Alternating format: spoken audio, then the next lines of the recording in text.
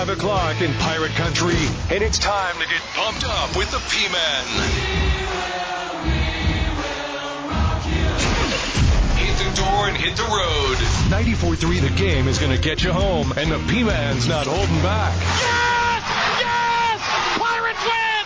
Pirates win! Bring on the Patrick Johnson Show on 94.3 The Game. Holy mackerel! Oh, my goodness! The flagship station of the ECU Pirates.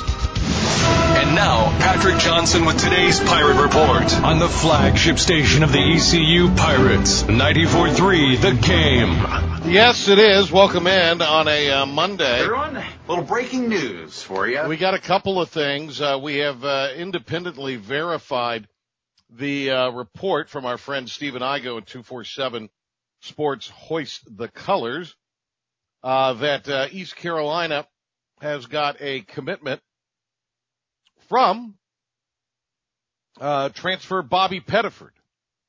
Bobby Pettiford is perhaps he was a top 5 guard in the state out of high school. He originally committed to Louisville, and then that was the year before Chris Mack was gone. They fired a bunch of assistants, and Pettiford, another kid from North Carolina, a big kid that played at Millbrook, both decommitted at that point from Louisville, and then they recommitted, or I should say, Pettiford then committed to Kansas. Now he's had some injuries there. He was playing a lot at the beginning of the year, but I think this is a solid pickup for Mike Schwartz and his program. It's a big get. The Dontrez Styles thing, I understand, again, this is some of my reporting, that there was some interest, obviously, in maybe him coming to ECU. He's friendly with Pettiford. He was here Thursday before the baseball doubleheader. They were showing him around the campus. Styles was treated well. Styles liked it here. I think Styles maybe would have gone here over NC State, but look, we all know what's going on with NIL. And there's a big deal at Georgetown to kind of push an NIL deal there, and I think that's what it came down to. So there's some other kids that Mike Schwartz is in on. Big stuff to talk about there. One of the other notes that we'll get to, Alex Makarevich, the American Athletic Conference Player of the Week. He had some really huge numbers, 9 out of 16 over the series that was played going into Easter weekend. 8 RBI, 2 doubles, a triple, 6 runs scored, and AMAC gets the honor as the Player of the Week for the second time in his career. Carter Spivey, the weekly honor roll. He spun a gem out there on the hill in Game 2 of the doubleheader. We'll talk to Cliff Godwin about that, but let's also now jump into some football and the spring scrimmage going on, as it was the Gold winning 17-9 over the Purple. Alex Flynn was dynamite throwing the ball, 19 out of 22, 173 yards and a score. He also ran for a touchdown and 68 yards. Mason Garcia was 17 of 29, had a couple of picks, 152 yards passing. And you combine all that together, because Raheem Jeter was 0 for 4. Throwing the football, the Pirates 35 out of 55, the 2 picks, a touchdown, 325 yards. Rushing, the Pirates rushed for 146 yards and 2 touchdowns, 35 catches for those 325 yards and a touchdown. Barker led the way with 10 tackles. Elijah Morris, Devon King both had 5 tackles each, as did Omar Rogers. So, really a tough day to say. I full disclosure, because I don't lie to you all. I was not there because, last week I was down in the back, as they say, Cookie. Cookie, I've told you this, right? I've been having back issues. Yes, you did mention that to me. How's that going? And it's better now. I was really down in the back. So I basically spent all day Saturday, in a position where I was not moving and trying to take as much pressure. I mean, in other words, kind of in sitting up in bed, if that makes any sense. So, that's what I that was it. In fact, I was also trying to sleep with, some of the things involved with all that, and it just became, I think I might have, Cookie, I was like you, I might have been waking up, in the late morning when the game was starting. The late morning is in 9 a.m.? No, later than that. I slept really, really late on, Saturday. That's late for you. I got up, and then I kind of went back and laid, if that makes any sense. So. This may be the first time ever that I woke up before you. It may be. But I talked to people, and not the people you probably think, but I talked to people at the game that I trust that watch this, and they've given me their opinion, and they've walked me through their opinion. And the fact of the matter is this. Saturday was a miserable day. It was pouring rain. It was cold, and it probably was not conducive to Mason Garcia being Mason Garcia. Now, you're saying, here's a little positive Pirate Pat. No, I'm not. I'm just telling you, again, people that I trust that watch this thing much more critically than you as a fan did if you were there. And they said this was just a tough day for Garcia because Garcia's game is pushing the ball down the field, longer plays, fitting it in those windows downfield, and it was tough for him to do. Flynn knows the playbook backwards and forwards, is what my people are telling me inside. So I think Alex Flynn is a great option to have back there if you need it. We'll hear from Coach Houston right now, his opening statement following the spring game. What a perfect way to end the spring. Very spirited scrimmage. As you can see, the kids were, very competitive today. That's the way they wanted the spring game to be, and I thought it was just perfect. Couldn't have ended any better. Nobody got hurt seriously. Got ankle, a hamstring, stuff like that, but nothing that would keep anybody out if we had a game next week or anything like that. But I think just great spring. It's obviously we all know that we got a lot of new faces out there. And I think the kids have had, fantastic attitudes all spring. They've worked very, very hard. We did not have a bad day of the 15 practices. Now, Thursday, they were jawing back and forth and, a little bit too much of that. But they'd worked and earned the right to have a day like that. I think you saw a lot of positives today. And, fans got to see a little bit of what we've seen. I hate that the weather conditions weren't to where we had a bigger crowd there, but I think that the guys the people that were here were able to see a very spirited scrimmage. So, Coach Houston on Alex Flynn's performance. Oh, absolutely. I mean, but he's had that kind of spring. I think that we feel very comfortable with both quarterbacks going into the summer. But he's a kid this is his fourth year in the program.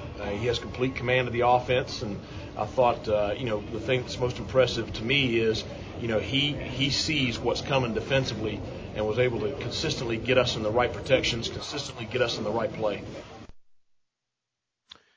Coach, on Mason Garcia's performance. Well, I think that he's got a lot of positives he took from today. He's got some things that he needs to function and operate better. I think that what we've seen from him all spring is when we have our personnel out there with him, he functions very well. So, again, I think you have some growing pieces, for a lot of guys, and him in particular, but you have a lot to go off of from the whole spring that you're excited about. Coach, on where the team needs to improve. Well, I think that we know exactly what we have. I think that's the best way to put it. We know where we are very strong, and we know where we've got to improve between now and August. Our kids, they have enjoyed the program getting it to where it is, and I can promise you they're determined for us not to go backwards. So they have very high expectations for us going into the season. This is Coach complimenting on how aggressive the players were in the game. I've been a part of a lot of it. Number one thing for me is nobody gets hurt, so I'm happy with that. But just the competitive, edge on the field. I mean, they were going at each other. You had some big hits. You had some big plays. You saw Josiah Hatfield do Josiah Hatfield things. You saw Javius Bond, and why we're so excited about him. You saw so many defensive guys make plays that we have been seeing all spring that maybe everybody else hadn't seen. So I think it was a great spring game.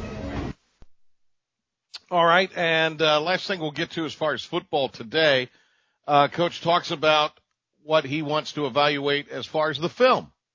I want to take a look at the film and see how they performed. And the big thing is, who makes contested catches, and then what do they do after the catch? Because I think it's a big thing that you got to evaluate because, so much of what the production was last year was who could do something with the ball after the catch and who could make those contested catches against tight coverage. And so that's really what you want to evaluate them on. All right, so that is the rundown there as far as Pirate football goes. We're going to talk later on in the month, it looks like, with Coach Houston. We're going to talk with Donnie Kirkpatrick. We're going to talk with Blake Harrell. We got some others we're going to talk to and kind of get their spin on everything that is going on with the program out of the spring and beyond. So we've done that every year. We'll continue to do that right here. Right now, a break. When we come back, we will go inside the ECU clubhouse with Pirate coach Cliff Godwin as we wrap up our Pirate Report here on this Monday after Easter edition of the Patrick Johnson Show. More of the Patrick Johnson Show is coming up on your flagship home of Pirate football. 94.3 The Game.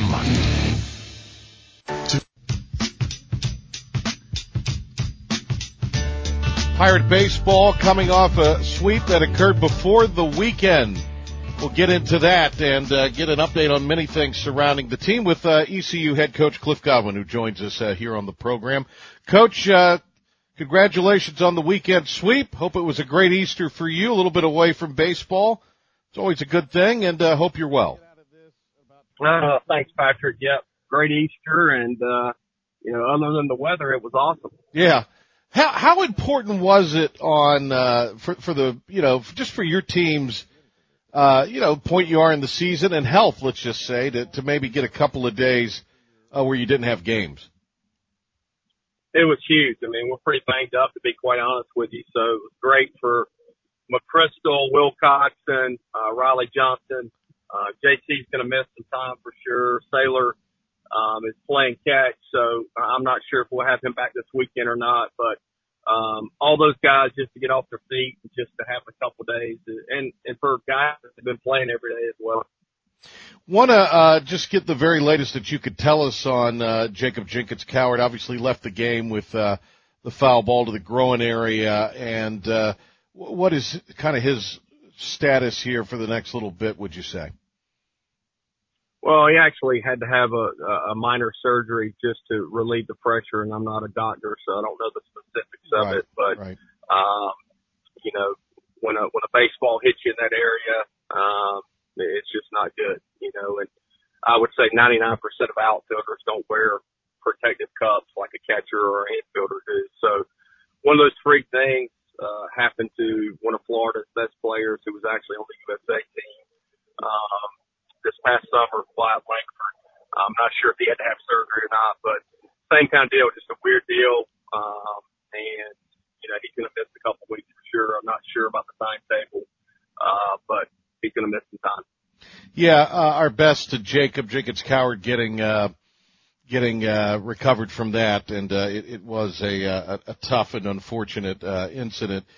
You mentioned Riley Johnson, and he was out of the game for a pinch hitter late in the Friday game because of that, and then Wilcoxon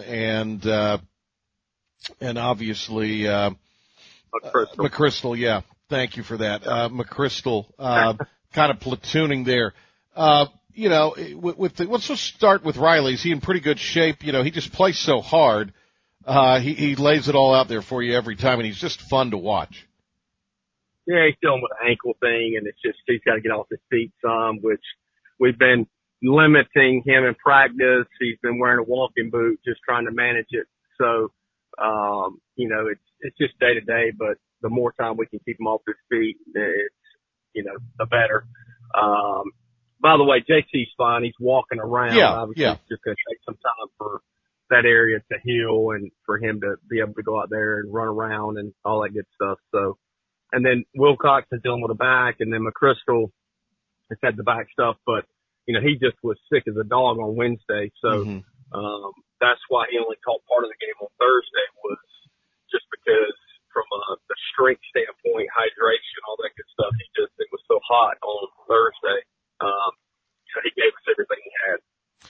Well, look, your guys are a bunch of tough guys. They really are. And I think you all have done a really nice job of, managing them, and you always do, by not taking these guys, and putting them in any kind of, additional harm's way. And that's a hallmark of the program, is caring for them and making sure their health is of top priority. So, wanted to mention that and get an update on all of those guys, because, the interest in Pirate baseball continues to grow and grow, so that's why we appreciate this time and your candor and talking to you every time we do, Coach. Let me ask you a little bit about, obviously the weekend. It was really good to kind of be done Friday, and then you still had other teams out there who had to play a whole series still.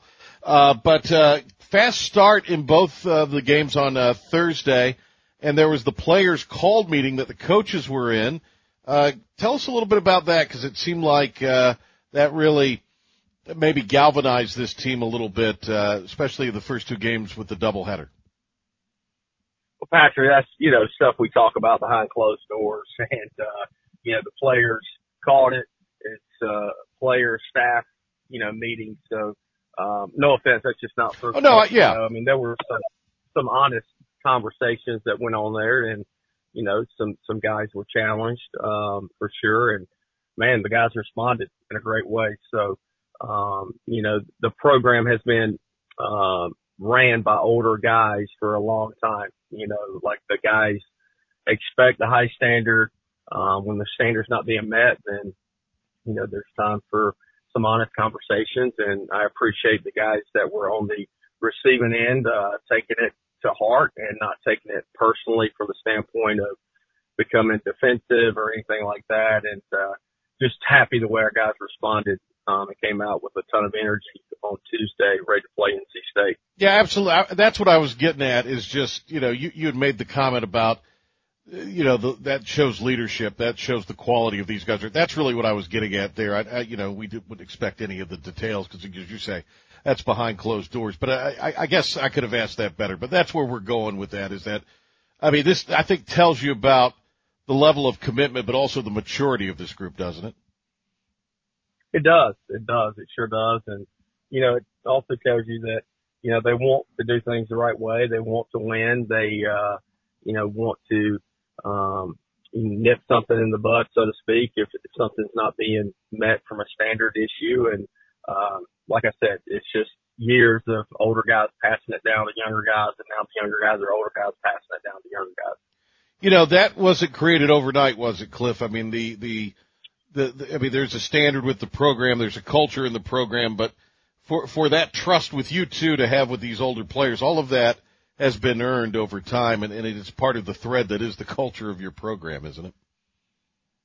Yes. It goes back to, in my opinion, the 2017 season when we lost in that conference tournament championship game, and just really diving into the culture even more than we had before. And the guys were so hungry that fall, and, really having a player-led team, where, of course we're there to keep them within the boundaries of what we want to do and all that good stuff. But the older guys take it amongst themselves that they have the keys to the car. Obviously, Alex Makarevich with a very productive weekend. The first two games of the doubleheader, then he has the hit on the hit and the RBI in the third game. And Amac was really white hot there for those three games against UCF. Yeah, Amac, had a tough week on the professional side. The week before, he lost somebody that was very close to him, and that's one thing that's just hard to manage. And a lot of conversations, with me and with other guys on our staff, our team, about what this person meant to him. And he really separated it at an extremely high level, and that can be really hard to do at any point in time for an adult, but for definitely a guy that's, 21, 22 years old. What I really liked about some of his comments that we heard after the doubleheader, he wanted to talk about the day Lane Hoover had and that his teammates had. That just tells you everything you need to know about AMAC. Absolutely. And, I mean, for all of our guys, I mean, they understand that, when everybody's pulling on the same end of the rope, we're a great team, and it's more about the team than it is the individual. And, AMAC's a selfless teammate and one of the hardest workers we've ever had in our program. Coach Cliff Godwin, talking with us, after the, weekend against, Central Florida, the Thursday and Friday. Coach, bullpen. First, when we go to game 2 of the series, Carter Spivey was awesome. He was tremendous. Yep. And just the whole staff that day was really, really great. Yeah, Spivey gave us a quality start for sure, and they're really offensive. I mean, you could see when you made a mistake, they hit it out of the park. So he gave us a quality start, and the bullpen was really good, and it gave us 2 wins going into game 3, which anytime you can sweep a doubleheader, but against a quality opponent, it's really good. Danny Beal was fantastic, and so was Lunsford Shingman, but then Landon Ginn has really come on for the Pirates here. Yeah, he had to miss some time, and he's making the most of his opportunity, and he had got the first 2 outs, I think, against State, and had a rough outing, but then bounced back, short memory, and, really him and, Groves was great, but him and Shinkman there in really, not ideal conditions, rain, cold, wind, all that good stuff, were the difference in the game to just be able to hold UCF down for us to be able to scratch that run in the 12th. Yeah, and I know, execution-wise, it wasn't the prettiest thing on Friday, but, UCF maybe had a little bit to do with that too, to a degree. I mean, I think it says a lot about their program, how they came out on Friday and took it to you guys. And then they're a good team.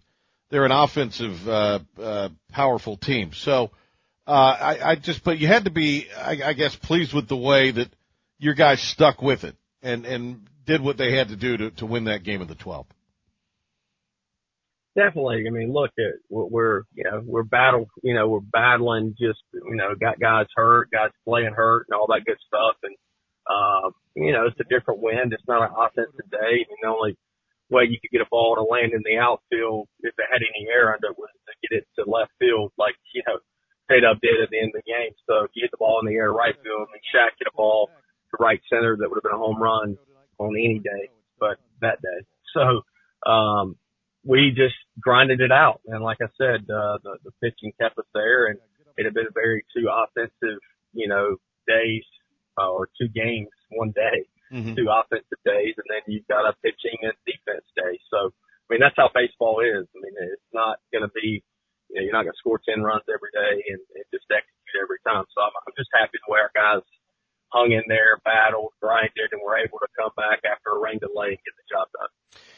Josh Moylan had some really professional at-bats in that third game. Engineered a walk at 0-2, got a single at 0-2, working it back, working the counts back. And I think when he reached on an error, he might have started 0-2, 1-2. His at-bats, just really a thing of beauty, Moylan, for you in that third game on Friday. Yeah, he's been putting together really tough at-bats. I mean, guys are pitching him tough, and he's just hanging in there, and I think that's one of the biggest differences this year than last year is the at-bat's not over if he gets down by 2 strikes, or if the umpire makes a call that, it's a tough pitch, and he doesn't lose the at-bat. He just hangs in there and has a tough at-bat. We've talked about this weekend, this past weekend, or the series Thursday and Friday, and obviously one of the things that we've not discussed was the big win over NC State. A lot of emotion in the park that night, and a really good back and forth, just a great college baseball game to watch.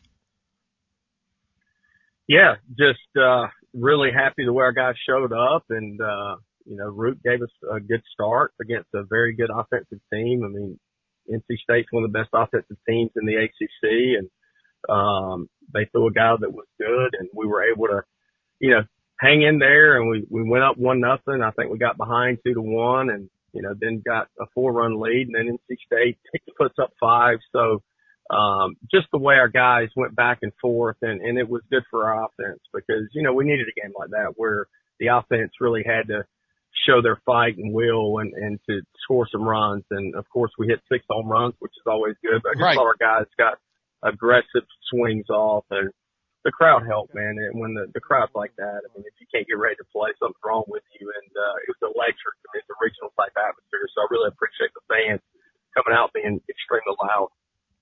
I think I'd have gotten you over 6,000, but Hank Hinton took all the radio station comp tickets. Just so you know, Coach. Just so you know. I'd have gotten you over 6,000 if we'd had them. Hey, I appreciate it. I'm just glad Hank's getting people in the seats, in the stands. So just tell Hank to keep doing that. Oh, we do. Absolutely. We will and we do. Hey, want to ask you, about, JJC's performance in that. I mean, the 3 home runs, first time that had happened, in many, many years. Boy, he really played outstanding, and just came to play, at the plate against the Wolfpack. Yeah, and I think his night started off, maybe struck out his first at bat and he got out his second at bat. I can't remember. And then to put together, 3 at bats where you get really good swings off. And if I'm not mistaken, I know 2 of them were, but maybe all 3 were on left-handed pitching. So, just really quality at bats. He got good swings off. There were runners on, every time except one. So, just a great day at the plate. More with Cliff Godwin. If you want to check that out, head on over to our website, 943thegame.com. Go to the Inside the ECU Clubhouse with Coach Cliff Godwin podcast. We update that for you about mid to late morning every Monday during the baseball season.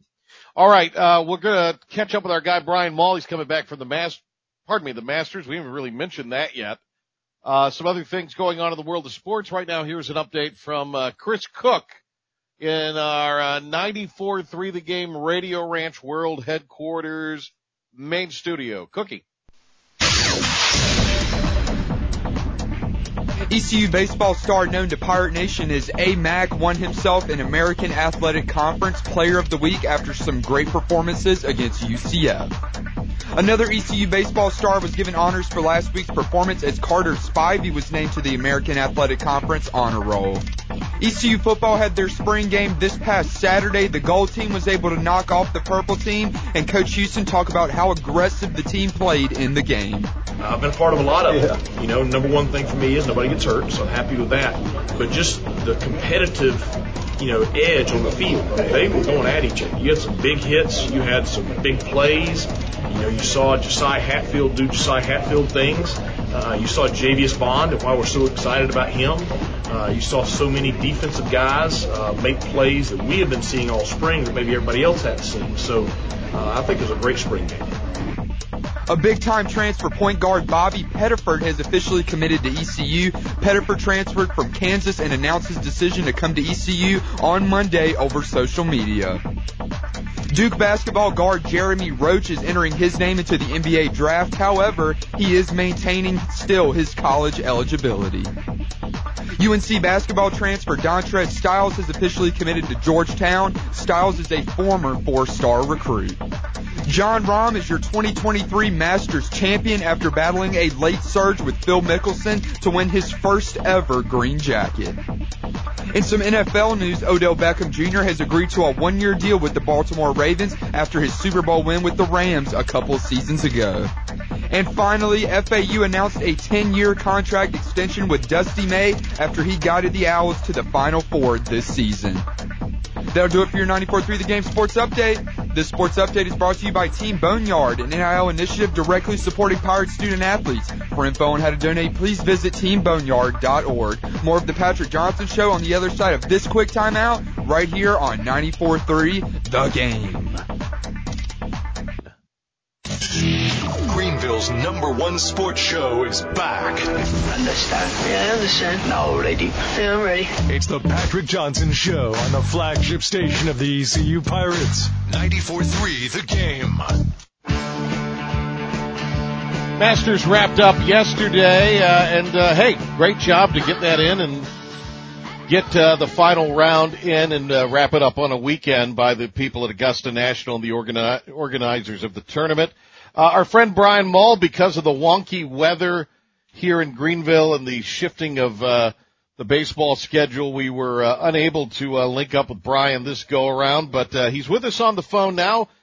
He is traveling, as you will hear, back from Augusta National to his home in the port city of NC.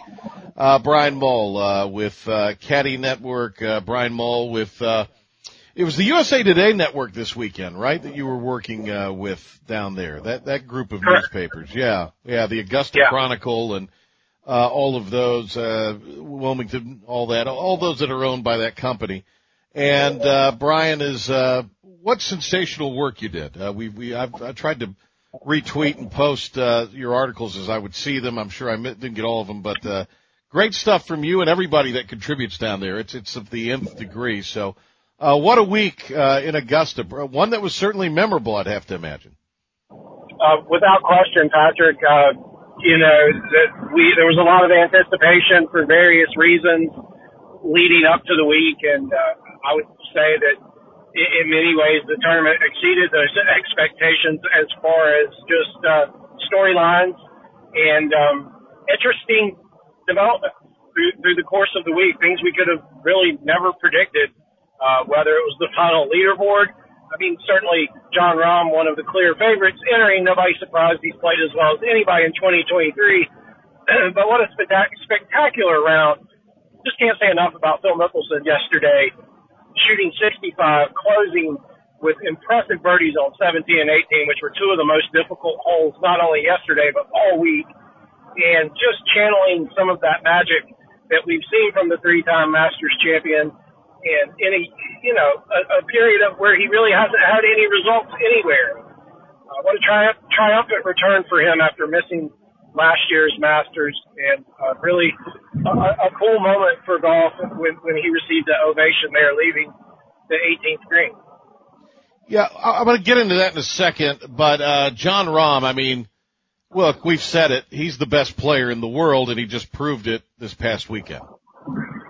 Yeah, he was phenomenal. I chose to follow his group on Thursday, and so I walked up to the first green as he and Patrick Cantlay and Justin Thomas were there, or Cameron Young, excuse me, not Justin Thomas, but right out of the gate, double bogey, and you're going, well, here we go. That's not how anybody wants to start their Masters. And then he proceeds to rip off 7 birdies and an eagle in the next 17 holes, and really did not miss a golf shot. It was clinical. The greens were soft. There was very little wind, and I just, that proved to me right there that he was going to be a factor to the end. And then he just bided his time. And yesterday, certainly playing 30 holes with Koepka. The 8th hole in the final round was a big momentum push for him, making birdie there after Koepka hit a poor drive and kind of seizing the lead. And really, other than the approach shot on 9, which was a bit unlucky, spinning back down the hill, he played like we've expected, like a Tiger Woods, like Scotty Scheffler played last year with the lead. Like Jack Nicklaus played all those times whenever he got the lead, he just did not make any mistakes, and he did not crack the door one bit after he withstood those early charges from some of the guys that were too far back. So classy winner. I thought just one of the better speeches there at the official awards presentation on just right at the 18th green with the members and everyone gathered around, and just, obviously on the anniversary of Seve's first Masters victory and his birthday, just becoming the 4th Spaniard. I mean, here's a country that, nobody really does not have a big golf population, and to have produced 4 Masters champions is for a total of 6 green jackets is really unbelievable. Brian Mull, covering the Masters all week. We're getting a little post-mortem from here as he makes his way back into North Carolina here on the Patrick Johnson Show. With Koepka, for me, Brian, it was like, I thought off the tee failed him a little bit, but his putting wasn't great either. Yeah, I think you know, he played in the best of the conditions the first 2 days. Mm-hmm. And that was certainly an advantage. It was about a shot and a half difference for the field over the golfers who were in the worst of the weather. But I think that maybe hurt him a bit because the conditions had changed so drastically from his last round on Friday by the time he returned to the course. And, you know, it was much colder. The wind was harsh.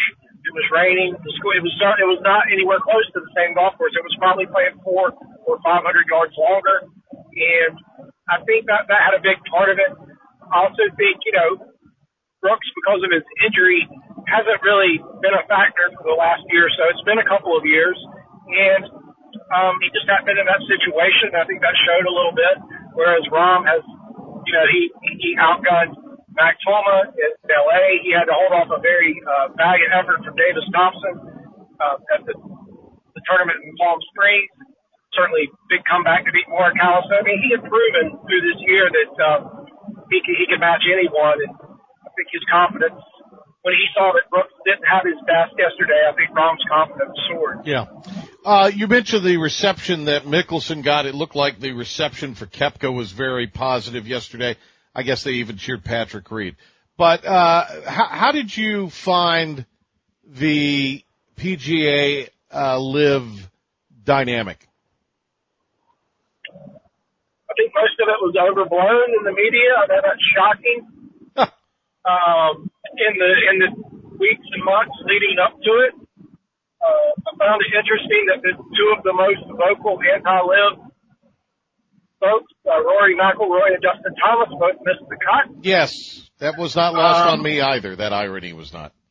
I thought that it was neat to see Rory and Brooks play a practice round together, and certainly there was some other intermingling. And I saw there was a scene on Monday or Tuesday where Cam Smith and Max Homa, who I would not consider necessarily close friends, but certainly former PGA Tour competitors, we're kind of yucking it up on the practice tee. And I thought, you know, these are two guys that are genuinely just happy to see one another. And it's been a while. And I think there was a lot of that. And look, at the end of the day, these guys are competitors. When the gun goes off, you know, when they say now driving on the first tee, it's all about competing against yourself and the golf course, and then to a degree the field. But you know, I think the Live guys had a great showing. I think the guys who played well from Live are guys who have played that golf course well historically. Yeah. You know, Mickelson with 3 green jackets, Patrick Reed with a green jacket, and Koepka has been close a number of times and has been one of the better competitors in major championships for the last 5 or 6 years. So I don't put a whole lot into it. You know, it was once the tournament started, it really was an afterthought, to be honest. Yeah, right. The players, for the most, didn't really want to have anything to do with it when they were engaged in the various interviews. And you know, it's a golf tournament, 72 holes.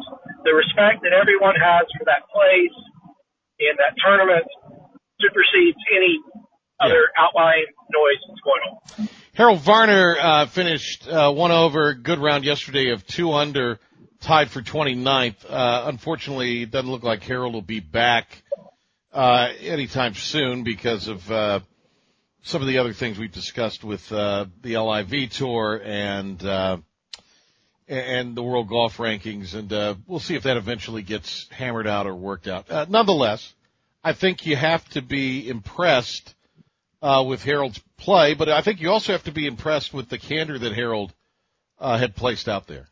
What's that, Cookie? Yeah, if folks haven't read the piece in the Washington Post that dropped last week, I would highly recommend everyone to search that out and find it. The journalist spent days with Harold in and around his home there in Charlotte and Gastonia area, and spoke with members of the family and just really told the story from Harold's point of view. It was terrific reporting and writing. And, you know, if you can't understand why Harold made that decision and what he's trying to do in the big picture after reading that, then you're kind of missing the boat. So he played well. I think his game's in a pretty good spot, and if he can stay healthy, I would expect him to have continued success. You know, it'll be interesting to see what the governing bodies do as far as world ranking points for LIV. If that's something that can be addressed in the future, because as Harold said, it's not as if those guys lost their talent when they decided to go play somewhere else. I want to ask you a little bit about Tiger.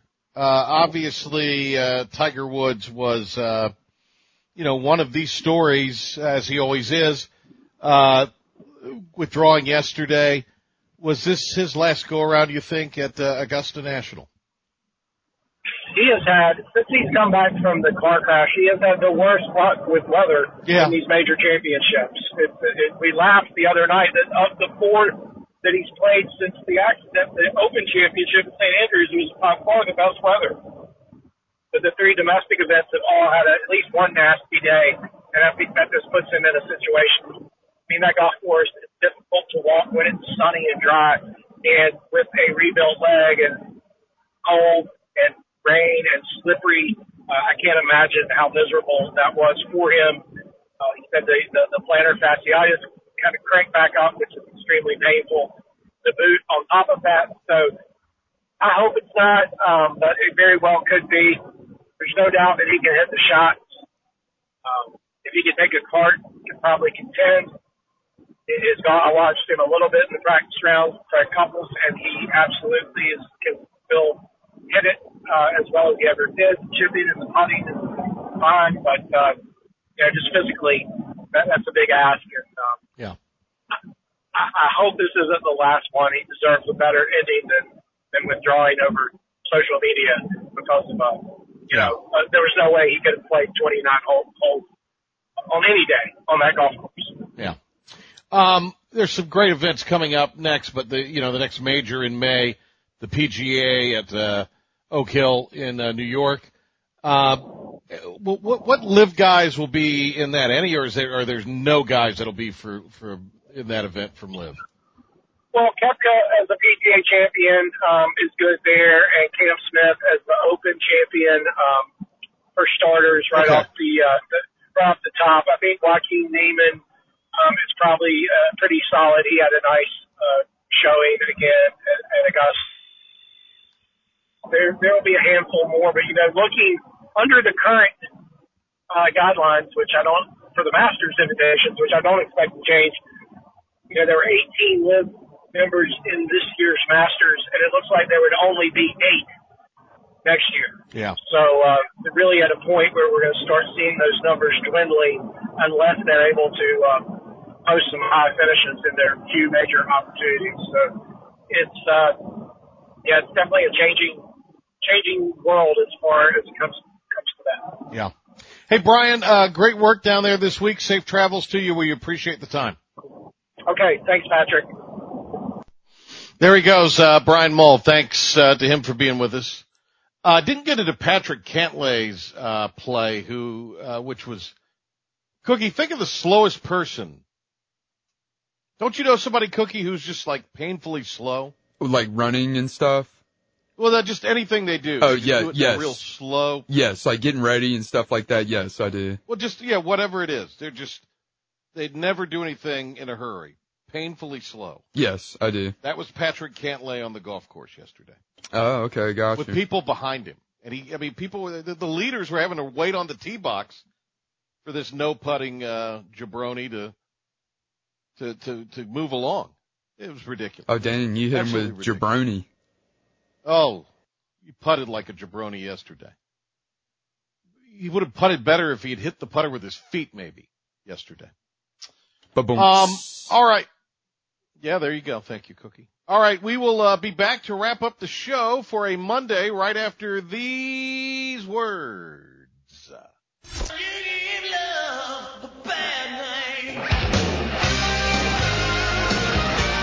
All right, we are wrapping up a Monday edition of the PJ Show. Thanks to Brian Mull. Thanks to Cliff Godwin. Thanks to Cookie for showing up today and doing what he is doing. Woo! You were looking for this earlier? Yes. A little earlier you were looking for That's exact. I'm adding that to our B bar here. We need that soundbite. Thank you very little. All right. Should have it, but should have it. Let's see here. We've got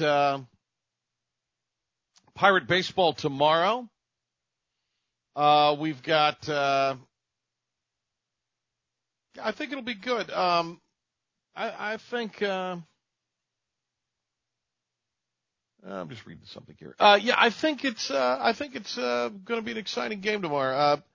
Look, tough weekend weather-wise for everybody who did not do what ECU did and move their games up. Now, they played the doubleheader on Thursday. That was a long day, and then obviously a long day with the weather delay in horrible conditions Friday. But there's no way on earth you could have done anything Saturday. And some other places didn't do that. They did not do that at ODU. So they went Friday and then had to play a doubleheader yesterday. And were able to, get their series in with Southern Miss. Southern Miss took 2 out of 3, but this is still a very good hitting Old Dominion team. The O'Neill kid, Robbie O'Neill, from Conley and Pitt, went to Pitt Community and played before heading out to up to Norfolk. He started his career at Greensboro. So I mean, he's someone that is going to come in like a lot of these ODU guys are going to come in fired up tomorrow. And we'll get to some of Cliff Godwin's comments on that and then the series with Cincinnati coming up this weekend. Pirates always play Cincinnati twice each season. That's what they do in the conference, and then they turn around and play them again. It seems like in the conference tournament every year. So that is what will be happening this weekend. We'll have what we call a full telecast. There'll be ESPN Plus coverage, but it'll be supplemented by the radio audio. We'll have a full telecast, as we call it, with Jason Alder and myself on Saturday, 4:00 for ESPN Plus. But you could catch the game tomorrow at 5:45. We'll lead you into coverage here on 94.3, the game tomorrow. All right, Cookie. Have a great rest of your Monday there. You too. I hope you had a good Easter. Yeah. Did you get a best Easter candy? What is it, Cookie? You're an Easter candy guy. I used to love the, what are the things called with like the little poof ball marshmallows? The Peeps? Yeah, Peeps. Yeah, that's it. That's the best one. My wife likes the Peeps Pepsi. She likes that. The Peeps Pepsi. I've never heard of that. Yeah, it's Peeps flavored Pepsi. Can you believe it? No, that's interesting. Cadbury egg for me, baby. A cold Cadbury egg. Those are underrated. Those are very underrated. Oh, change your world. All right, well, see you in the morning on Talk of the Town and back here tomorrow at 5. When the walls are closing in, call it what you like. It's time you got to win. Do you ever talk to yourself about where to eat today, and then you hear Warren's hot dogs? Then you're thinking, yeah, 2 hot dogs, chips, and a drink for only $6.25 would be awesome. Warren's hot dogs. And maybe some homemade lemonade, perhaps a pizza or a sub, and definitely an apple or peach turnover. Warren's hot dogs.